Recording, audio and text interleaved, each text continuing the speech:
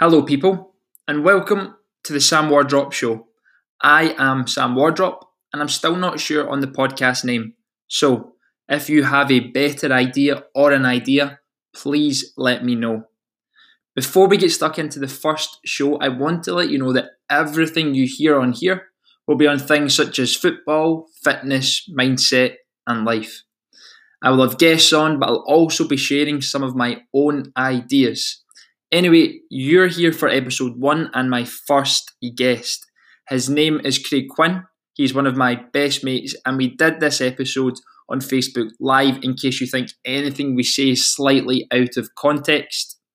We're covering football and the American dream, the journey to the American scholarship. So listen in, and I hope you enjoy. That's Before us. the millions tune in. That's us. So, hello if you're tuning in. If you're watching it live, brilliant. If you're not, if you're catching up later on, hello and welcome. I'm Sam, and this is my good friend Craig Quinn. Hi Craig, how are you doing? I'm good. How are you, Sam? Yeah, not bad. So, looking forward to just chatting tonight about basically different pathways for footballers. You were a different kind of story from some of the guys that maybe are listening in. You didn't opt for that pro contract. You decided to go to the States instead, get an education, do something a bit different. And tonight it's just about really sharing the fact that there's more than one choice, there's more than one option. If it doesn't work out for you professionally at a club, you can do things like the scholarship. And we're also going to be answering questions if anyone fires any questions in during the discussion. Or at the end, we'll also answer some. I've got a few questions here to get through.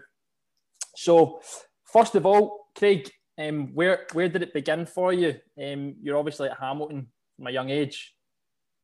Yeah, so I went to Hamilton probably when I was, I think I was about 11 years old at the time. So before that, I was just playing boys' club, played with a boys' club called Rosvale. And then basically, when it kind of, the pro youth thing starts at kind of under 12s, that's when I went to Hamilton. And I was at Hamilton right through until, obviously, I went off to America. Aye. Brilliant experience, really good youth academy to be brought up in At Hamilton, Scotland. At Hamilton Accies. Yeah, it was. To be honest, it was good. Hamilton are a good club for developing youth, and it's probably a good place to apply your trade. Maybe not quite the Celtic or Rangers, but it was good. Hold on a sec, mate. I'm having technical problems with this. Live, I'm hearing it on this thing as well. That's it. So basically, what age were you when you left Hamilton, or you decided to go to the States? Were you 16? Is that right? No, I was 17 at the time. So you were 17. So was the professional contract on the table there for you? Yeah. I remember it was years ago now. We're old men now. But if Yeah, you can go into detail about that, the kind of process. So basically, when I was kind of 17 years old, I was at Hamilton. You're in about you're playing under 17s. You're in about the under 20s setup. So the 17s would play on a Tuesday, and the 20s would play, I think. No, the 17s would play on a Sunday, and the 20s would play on a Tuesday. So kind of in and about that. So you got to the end of the season, and that's when they start offering boys to kind of go professional. And it's it's just your kind of first time contract. It's not a lot of money, but it's a chance, for you to go and experience what being a professional footballer is. Did you go professional? Did you go full time? No, I never. So when I was 17, I got offered to go full time, and I was thinking about it. To be honest, before that, I probably thought that's the avenue I wanted to go down up until that point. Just kind of always wanted to play football professionally at any level possible. But then kind of, I think it was actually while I was playing for Hamilton, kind of started hearing about boys going out to do football scholarships in America. Didn't know too much about it, and then kind of one day I got an email from a college in America in Georgia. It was actually the coach there used to play for Hamilton himself, and he got in touch with me, sent me an email, and a bit like this, set up like I think it was Skype they were using then. So we had a Skype meeting. Yeah. Just kind of sold it to me. At that age, probably at Hamilton, I was kind of starting to think, what are my options here? Where is it going? When I heard about a chance to go and experience a different culture, it was really kind of appetizing to me. I think it's important to kind of highlight that a lot of boys have just got this tunnel vision thinking professional contract, and the reality is I don't want to speak badly about Hamilton or anything like that, but what you got out in the States, we're going to talk about the facilities, and you travelled all over the States. You kind of got this unbelievable experience, whereas you might not get that from just playing kind of full-time football at a Scottish club. So I think when some boys come to that age, 15, 16, 17, and they're worried they might not get the contract, it's good to know. It's good to be aware of the fact that there are other opportunities like the scholarship. And as you said, there's a ton of Scottish coaches out there who want to bring Scottish boys over because they know what they're like. They know they're good players. They know they can do well coming over and playing in the States. But I think as well, one thing I remember you saying is when you were selecting your college to go to, whereabouts you were going to go, what influenced that was your football ability, but also education-wise. I remember you saying if you were smart, if you did well in school, and you were also decent at football, you got the top tier kind of choices in terms of where you could go to. And I think that's interesting as well because it goes to show that I know we both know some boys that maybe weren't actually even that good at football, but their education was brilliant and they still got to go out and do the scholarship. So it's important to highlight that having good grades in school and having your football can help you. Yeah, it's definitely. So going on to that, it's really important because if the way it works over there, so each team gets 9 full scholarships across the whole squad. So on average, you say they have a squad of 30 in their first team squad. And this coach, his budget, it's set by the NCAA. The NCAA are the governing body for the college sports. That they set that for soccer. So soccer's allowed 9 scholarships across the full squad. So that coach can either give 9 people full scholarships and the other 21 boys no scholarship, or he can divvy that out amongst all the boys. So typically what kind of happens is he tries to maximize his budget as much as possible. So he'll maybe there might be a top player who gets a full scholarship, full athletic scholarship. And what you mean by that is that everything's paid for. You don't have to pay anything. Yeah, you don't pay anything. So and you look after you. You get your food, you get your digs, you get your tuition, you get all your books, you get kind of anything you want really. Aye, so just to pick up on that, what you actually got there, at the time I remember thinking you don't get that at full-time Scottish clubs. You were getting boots, you were getting training kit, you were getting your food, you were getting sports scientists, you were getting access to the gym, training on unbelievable facilities. What you have access to is incredible, isn't it? Yeah, it's brilliant. It's like kind of almost like living on a kind of holiday camp. You've got, as you said, you've got your gym, you've got your sports scientists everywhere. You've got your top class facilities right in your doorstep. You're getting boots. You're getting, I think the college I went to had a Nike sponsorship for the whole college. So you've got all the gear, everything you want. You're amazing, traveling nice buses to games, sometimes flying to games. So you're really getting that all round treatment. It's to be honest, it's a million miles from some of the kind of professional football that goes on in Scotland. Yeah, and that's just the way it is over there. But it's a great. You're almost like a Premier League player. I remember you telling me you'd stay in the hotels and that, and you get planes over to games. Obviously, it's because the distances are so big. So it was Young Harris you went to first, wasn't it? Yeah, Young Harris. Young Harris is in the North Georgia mountains. So Georgia's the state up just from Florida. So when I went there, it was it took a bit of time to acclimatise. Obviously, coming from Scotland, it was the middle of summer. It's about 40 degrees every day, and they've got you up at 5, 6 in the morning doing boot camp style training, getting you fit. Pre-season. You've got so basically the way it works over there is you see if you don't hit a certain level in the bleep test, you can't play games until you hit that level. So I remember, taking part in a bleep test was like sitting an exam. You had that nervous feeling before it, and basically, I remember one of the boys didn't pass the bleep test, didn't get to the level that was required. and the coach made him get up every day at 6 a.m. and keep running it until he passed it. then he could play. Just standards, isn't it? Setting standards. High standards. Just that American kind of military style mentality, really. And to be honest, for a lot of Scottish boys, it's a culture shock. It certainly was for me. So was there a lot of Scottish boys when you went first over? Because a lot of boys maybe listening who are thinking about doing a scholarship might think to themselves, who's going to be there? So when I first went over, the squad that I was in, Young Harris, was very international. So predominantly British boys.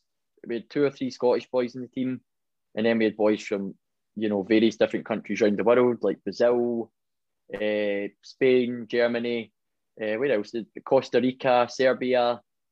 Honestly, you name it. Yeah, there was boys, obviously America, Mexico, Honduras, all over the world. I think that's amazing because at a young age, when you first went over there, 17, like just having the experience of all these different cultures, all these different types of people, different characters, it's definitely an eye opener. You wouldn't get that playing for Hamilton, would you? No. Not to slag playing for Hamilton off, but it's just to show. It's just to say really that the kind of experiences you get access to by doing what you did. Yeah, so it's completely different. Before that, probably I'd only really played with boys from Scotland, the west of Scotland, almost. Maybe a wee bit, when the Scotland stuff was on and that, you got to experience playing against boys from different countries. But this was the first experience I had of being in an international dressing room and just how it operates, how the boys communicate with each other and how they kind of intermingle and how the cultures really kind of mix. It's quite interesting, an interesting environment actually to see. Especially at that age. So I know. I bet it is when you're just a youngster looking at all these different guys. So basically, you kind of progressed through that, and you stayed there. Was it 5 years in total? 4 years. 4 years. 4 years. And you moved to a different college. You also played some summer football as well, which is a good thing to do if you're out there. Good experience. So you went from Young Harris, and then where did you go?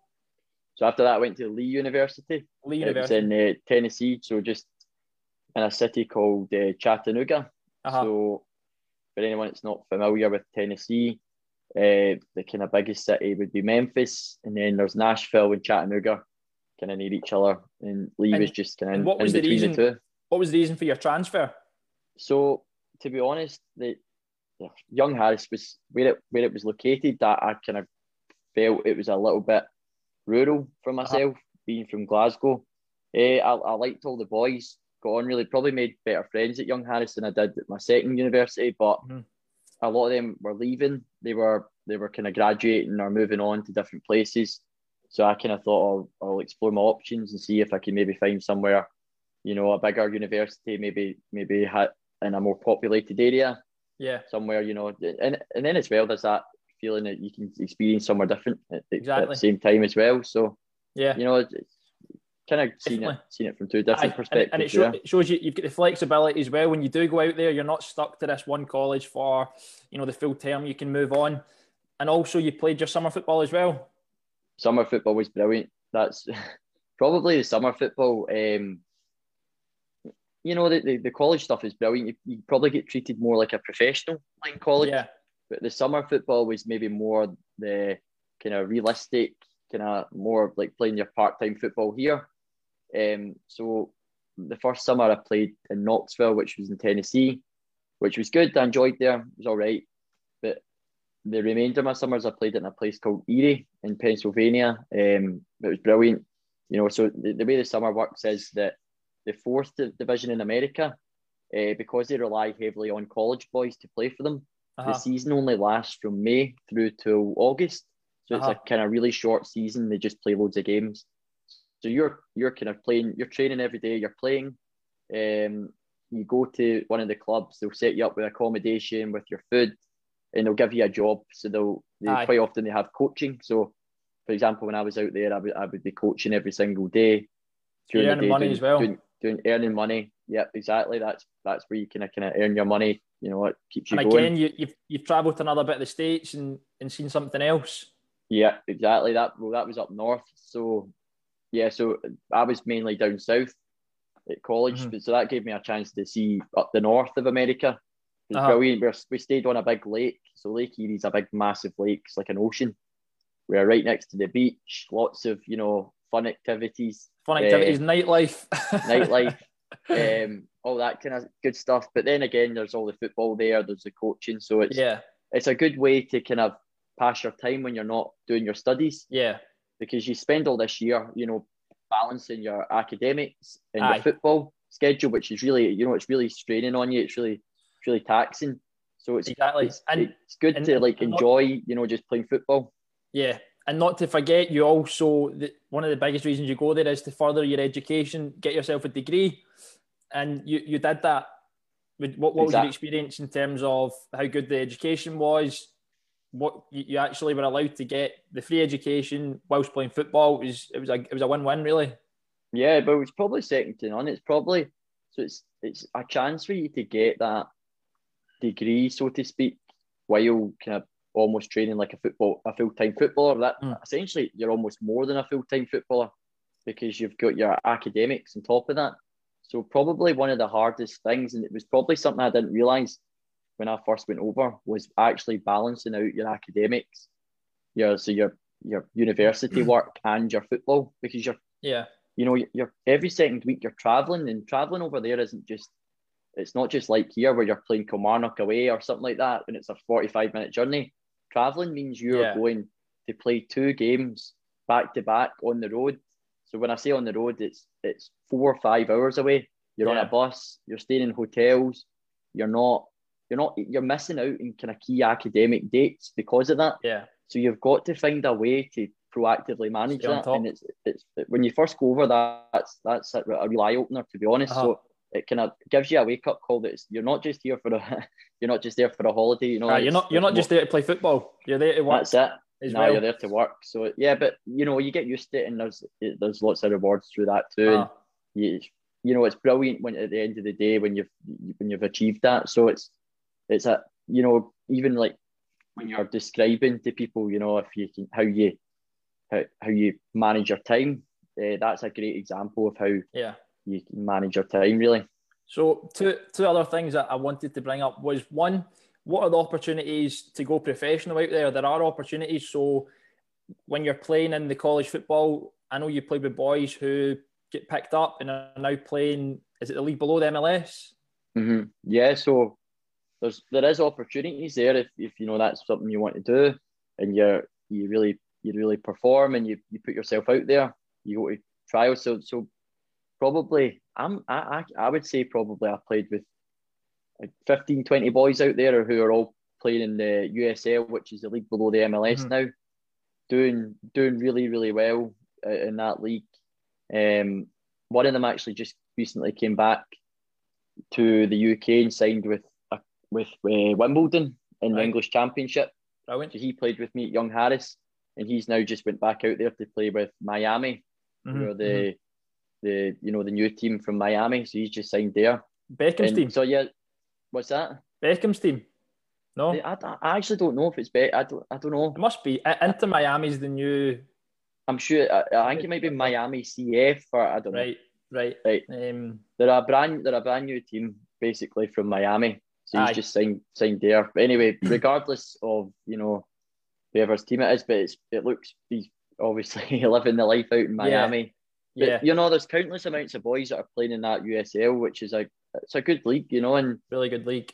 Yeah, they get paid. They're not going to be millionaires out the game, but like they get paid all right, and they get looked after. They get their accommodation and all that stuff, and they're living the lifestyle.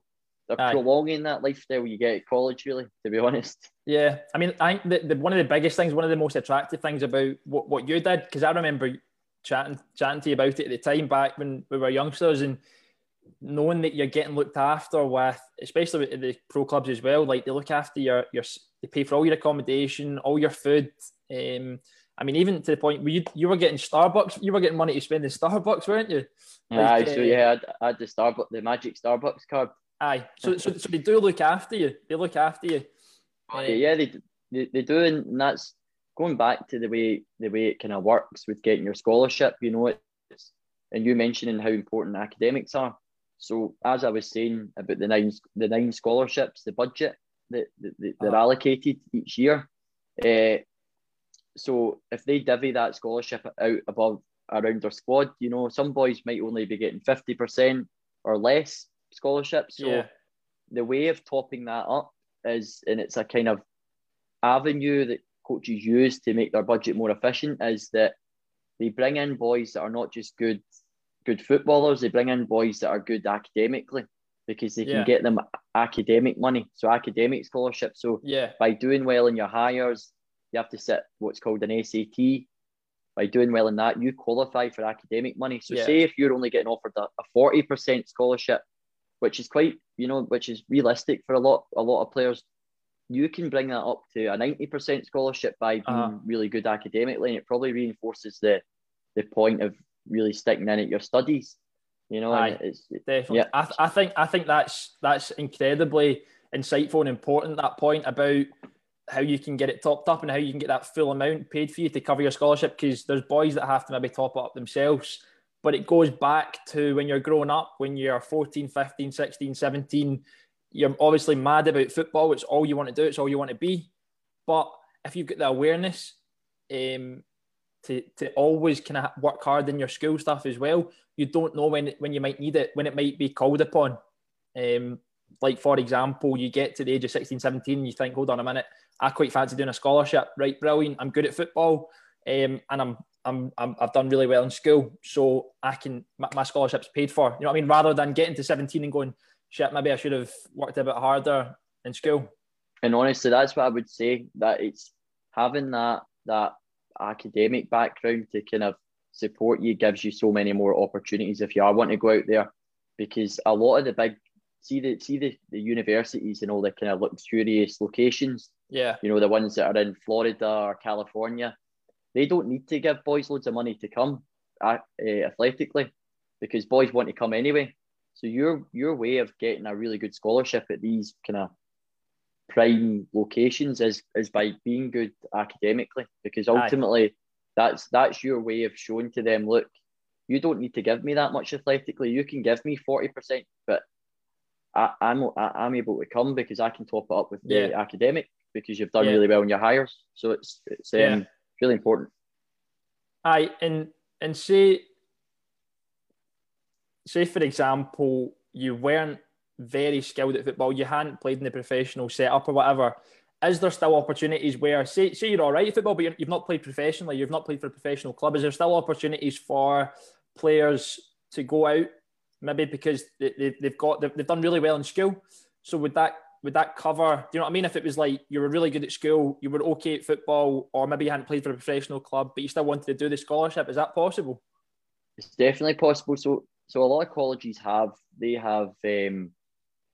reserve teams. So I know, for example, boys that came over from the UK and they've had to maybe spend their first year out there in the reserve team. You know, they're not on a full scholarship. They've got to pay maybe a little bit of money their first year, and they do really well in the second team in their first year, and they get pushed up to the first team.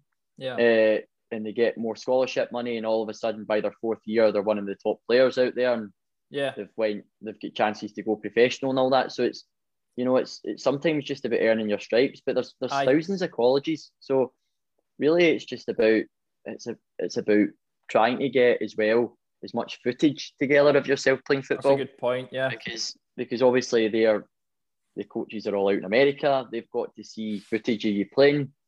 I know there's companies that help you with that and whatnot, and they can be useful as well. Put all your best bits in a minute video.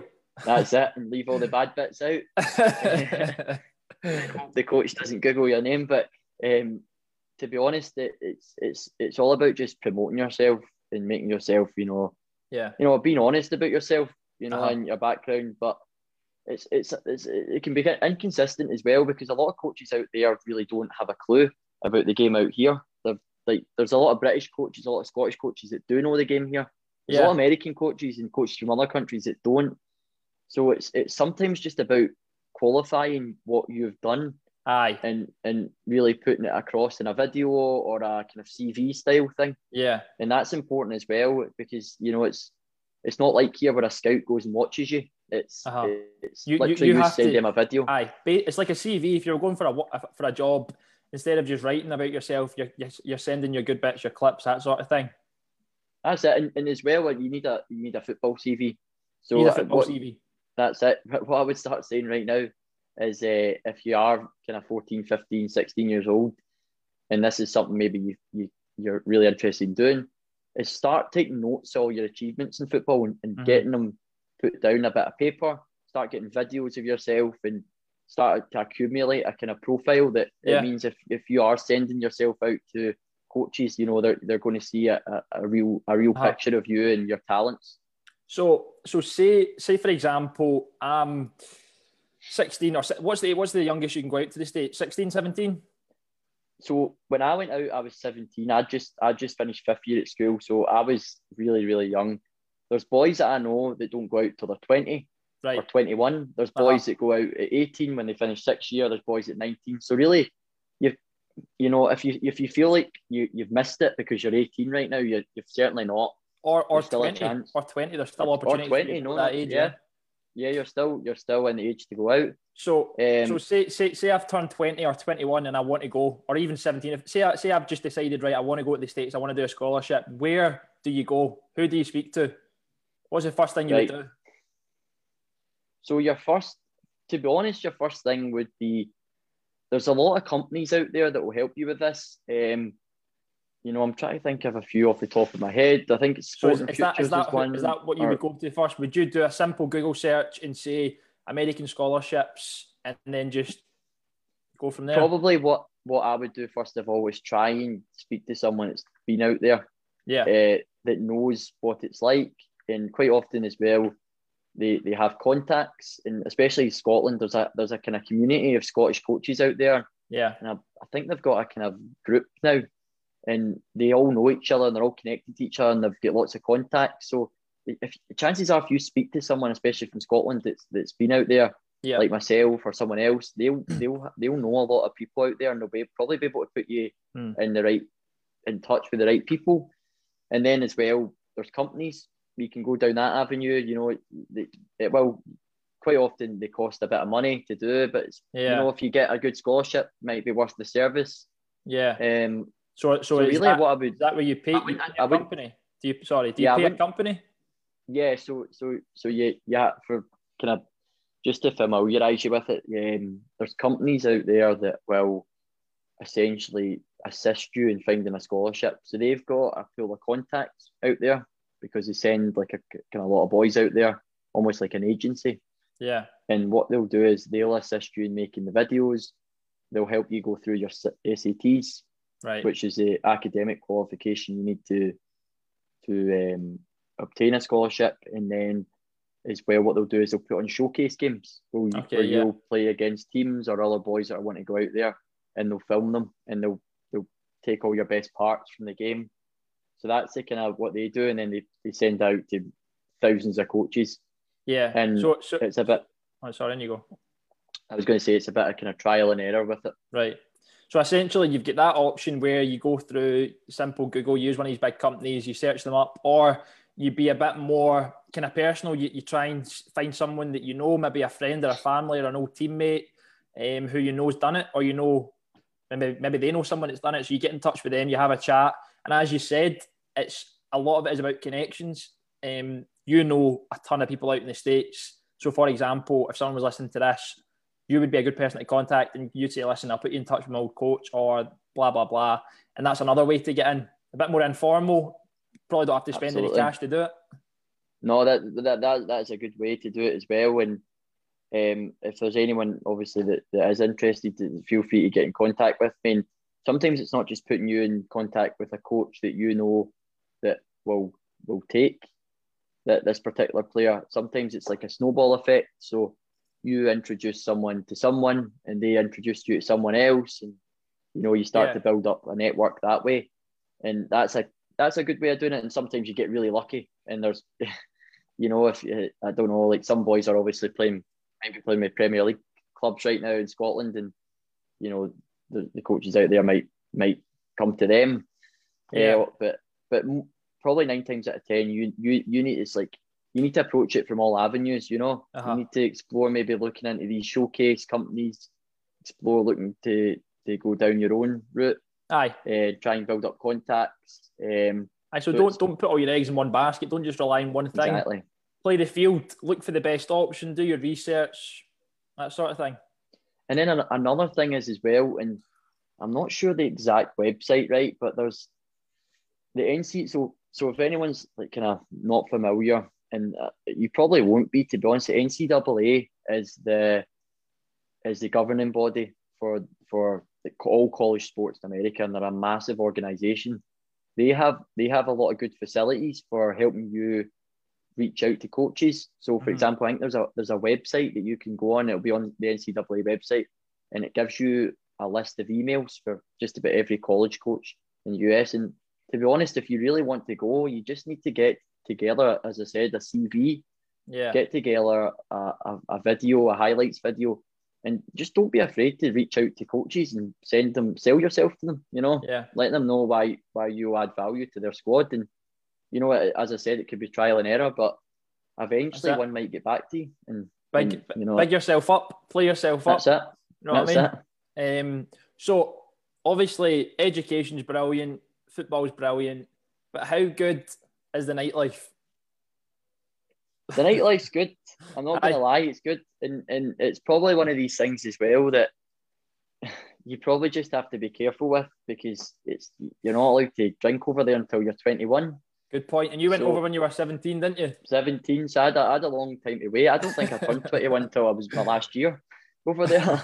So So you never went out, did you? You never went out. No, I stayed in every night, but no, the nightlife's brilliant. There's obviously you're living with a community of boys, kind of like-minded boys, love football, all young, living by yourself, independent for the first time, and it's brilliant. You go out as a team, you celebrate winning, you don't celebrate losing, but you kind of have that team environment, and you win together, you lose together, and there's lots of good socialising in that, and you build friends for life, really, and it's brilliant. There's holidays throughout the year, so you get to go away for Thanksgiving, so you get to experience stuff like that. Did you mention spring break as well? That's a good one. Yeah, so spring break is like as you've probably heard Kevin Bridges saying it, it's like the American term for the Easter holidays. Aye. But they call it spring break. So spring break, effectively, that's it. Chad Hogan, but not so. My first year, I was over there. We, as a team, we all went to Florida for spring break, and it was just a lot of fun on the beach, bars at night, all that kind of stuff, socialising, meeting lots of different people, warm weather. So it was it was brilliant, and you get to experience a different culture as well. It's maybe a bit different from your Magaloofs and all that over here. So it's good that way. It's good that way too, of course. And you're over there to enjoy yourself first and foremost. So that's part of it too. There's lots of different things that you go out there for, and enjoying yourself's one of them. So definitely. If that's important to you, that's something that you shouldn't be afraid to explore as well. Yeah, good. So I won't keep you too much longer, mate. You've covered a ton of stuff, and if anyone watches this back, they'll take a lot from it. They can share it with anyone who they know might be interested or wants to hear a kind of inside story, because sometimes it's not too easy to get your hands on someone who's lived it, someone who's done it, getting an honest kind of opinion on it all, whether it's worthwhile. But I know you absolutely loved it. So what we'll do is we'll answer a few questions that were sent in, and if anyone, we can say goodbyes, and you can tell anyone if they want to get in touch with you just to reach out. Absolutely, yeah, no problem. And you can throw in your saying these as well. So a lot of the kind of comments, questions that are coming in were saying they're struggling with motivation just now and mindset. So those are the two kind of talking points that were coming up. And the one thing I would say is it's hard with motivation and mindset just now, because obviously everyone wants to play football, and you can't train with your teammates, you can't play with your team. So it's hard to motivate yourself. You're like, why am I actually training? I'm not. Or if you're training by yourself, you're asking yourself these questions. What am I training for? This is pointless. When's football going back? I don't know. But what I would say is, for advice on that side of things, is just try and shift your mindset and your attitude to, right, I've got, for however long it is, maybe 4 weeks, 5 weeks, 6 weeks, to work as hard as I can on all the things I maybe didn't have as much time for when I was playing and training. So you can really look at your nutrition, you can really look at your diet, you can look at your sleep, you can look at your hydration, you can look at your general fitness, you can look at your strength, lower body, upper body strength. And another one as well is a lot of players forget is to watch clips of first team players that they admire. So what I would say is, rather than getting caught up in, I'm struggling to motivate myself, I'm struggling with the mindset, there's no football, there's no training, shift it and just think, make a plan. What can I do right now? There's a load of things you can do. Like we said, training, nutrition, lower body, upper body, watching clips of players. There's a lot you can focus on, especially when you've got more time just now. I don't know how you've been in terms of motivation and mindset. What kind of things do you kind of just focus on to keep you going? So obviously, right now is probably a unique time for football, because when has this ever happened before? Probably never. But probably something to like look at it as is, you've got so much time right now, especially for young players looking to kind of better themselves. You've got so much time right now to reflect on your own game. Mm-hmm. So if you look at it like this, it's like when you're at school, you get study leave. Your exam's not for another 4 or 5 weeks. The reason you get that study leave is so you can go away and better yourself. So when that exam comes, you can nail it. If you look at it like that, then you can take a lot of positives from it. I like that. So, that's very good. So going back to America, the season in America, the college season only lasts from August till December. So you play that a short window, loads of games, and then from when you go back in January after Christmas right through till the next August, you don't play any games at college level. Mm-hmm. And what I found is it's different from here, where you just get bombarded with games all year round, is that it gives you a lot of time to kind of, reflect on your season and really pinpoint areas of your game you can improve. And then, try and build yourself up so when the season arrives, you're a better player going into the season than you were the year before. Definitely. So I would say look at, if you're not motivated and you feel kind of frustrated by what's going on in the world, just look at it that way. Don't think about what you're doing right now as for this weekend. Look at it in the bigger picture and what you're going to do for when the season starts back. Yeah, I would say that. That's brilliant, mate. I love the analogy with school. Big school into it. Really good. You've been practicing that. But what I would say as well is it forces you to be independent. Like everything's on you. You're in complete control. You're in charge of what you do, when you train, how you train. There's no coach telling you what to do. So it's a real time for you to take responsibility. And as you said, work hard now. So when the season does come, you're ready for it. You know what I mean? When the training starts back, you're ready for it.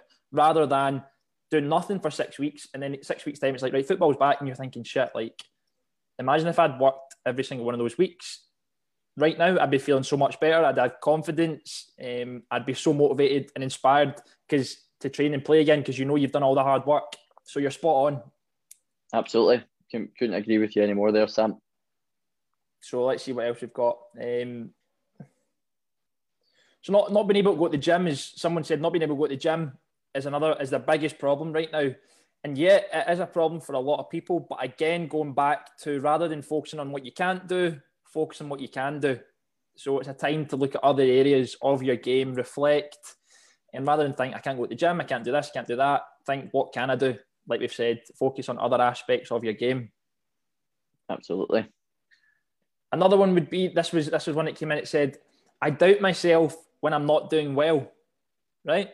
And I was reading it and I was thinking to myself, how could I answer this, right? So if someone's saying that they doubt themselves when they're doing well, I think it shows that they've got an awareness that they're better than that. They can do well. And the fact that they're doubting themselves shows that they know they're capable of more, they're capable of better. Whatever it is, if it's a performance or a shot or whatever it is. So what I would say is, when you start doubting yourself, remind yourself, listen, the reason I'm doubting myself is because I know I can do better. So tell yourself, I can do better. And if you make a mistake, whatever happens, it's easy to say, but just leave it and focus on the next thing. Too many people get caught up, players get caught up. In the past, football's a constant game. It doesn't stop for anyone. You just need to keep moving forward, move on to the next thing. Changes every week, football. That's it. It changes every week. If you're doubting yourself, it's a good thing. It means you know that you're capable of more, you're capable of better. So remind yourself that when you start doubting yourself. Couple struggling with injuries and not feeling the same since they've been injured. Some big ones, some ACL, some broken ankles, some bad injuries. I've had a bad injury as well, my ACL. And what I would say about getting injured is you've had your fair share injuries as well, and you probably never feel the way you did before your injury. But however you feel after, if you've given yourself enough time to heal and do the rehab, it's like the new normal. You just have to accept that maybe you're not going to feel the same as you did before, but you're healed, you're strong. Maybe you feel a little something, but it's strong. You can still perform and play. What would you say to that? Yeah, I agree. It's probably, Sam, from your perspective, you can probably answer that question a lot better. You went through probably one of the worst injuries that you can go through in football, and at a really kind of pivotal point in your career. So if anything, you're probably the man to answer that, because it's all about picking yourself back up. And I remember the way you done it. You documented it all with your kind of journey from having that initial injury, knowing that you're going to be out for a long time, right through your full recovery right until coming back out on the pitch and coming over that obstacle. So I think when injuries, they're part of the game. So you've just they're horrible, but you've just got to be kind of, again, going back to that lacking motivation type thing. You've just got to be like resilient, and you've got to get over those obstacles and really just be optimistic about what's to come. Definitely. I mean, the body heals. You see top players, top Premier League players, top European players who've had terrible injuries, and they do get back up to the levels they were at before. So it is possible. So once, mate, that's us. I think we should wrap up. That was good. All right. I enjoyed chatting to you. Hopefully, whoever's listening, I'll cut out wee clips, wee kind of good bits as well, wee highlights, and share them. So thank you. And if anyone wants to get in touch with Craig to just chat about scholarships, they can do, can't they? Absolutely, yeah. So just find me on Instagram or Facebook or any form of social media, or get in touch with Sam, and he'll give you my WhatsApp or whatever. I'll pass you on. I've got no problem at all having a chat with you and putting you through to people that might be able to give you even more information. So before we go, Craig, you obviously coming out the other end, you got your degree. You're now in the process of getting a job, and you're still, obviously football's not on just now, but you were playing football as well. So you came out the other side with having that experience and something to show for it. Yes, I came back here and done my masters in Glasgow. So it just shows you that probably when I left school, I never really thought about getting a degree. And now I've got two, so that's something maybe that you might be interested in as well. You can ask me about that as well. So feel free to get in touch. I'm entirely open. I'd love to be able to help you out for anyone that needs it. Brilliant, Craig. Thank you. And that's us. Done and dusted. Episode 1, show number 1 of the Sam Wardrop Show, or whatever you've named it, is now finished. Thank you for listening, and if you did make it this far, can I ask you a massive favour? And please could you share and tag me in your story, share it from Spotify, Apple Music, straight onto your social media profiles. That would be amazing, because I do think there's a lot of people who can take value from things that we discuss in this episode, but also in future episodes. So thank you for listening, and I'll see you and you will hear from me very soon.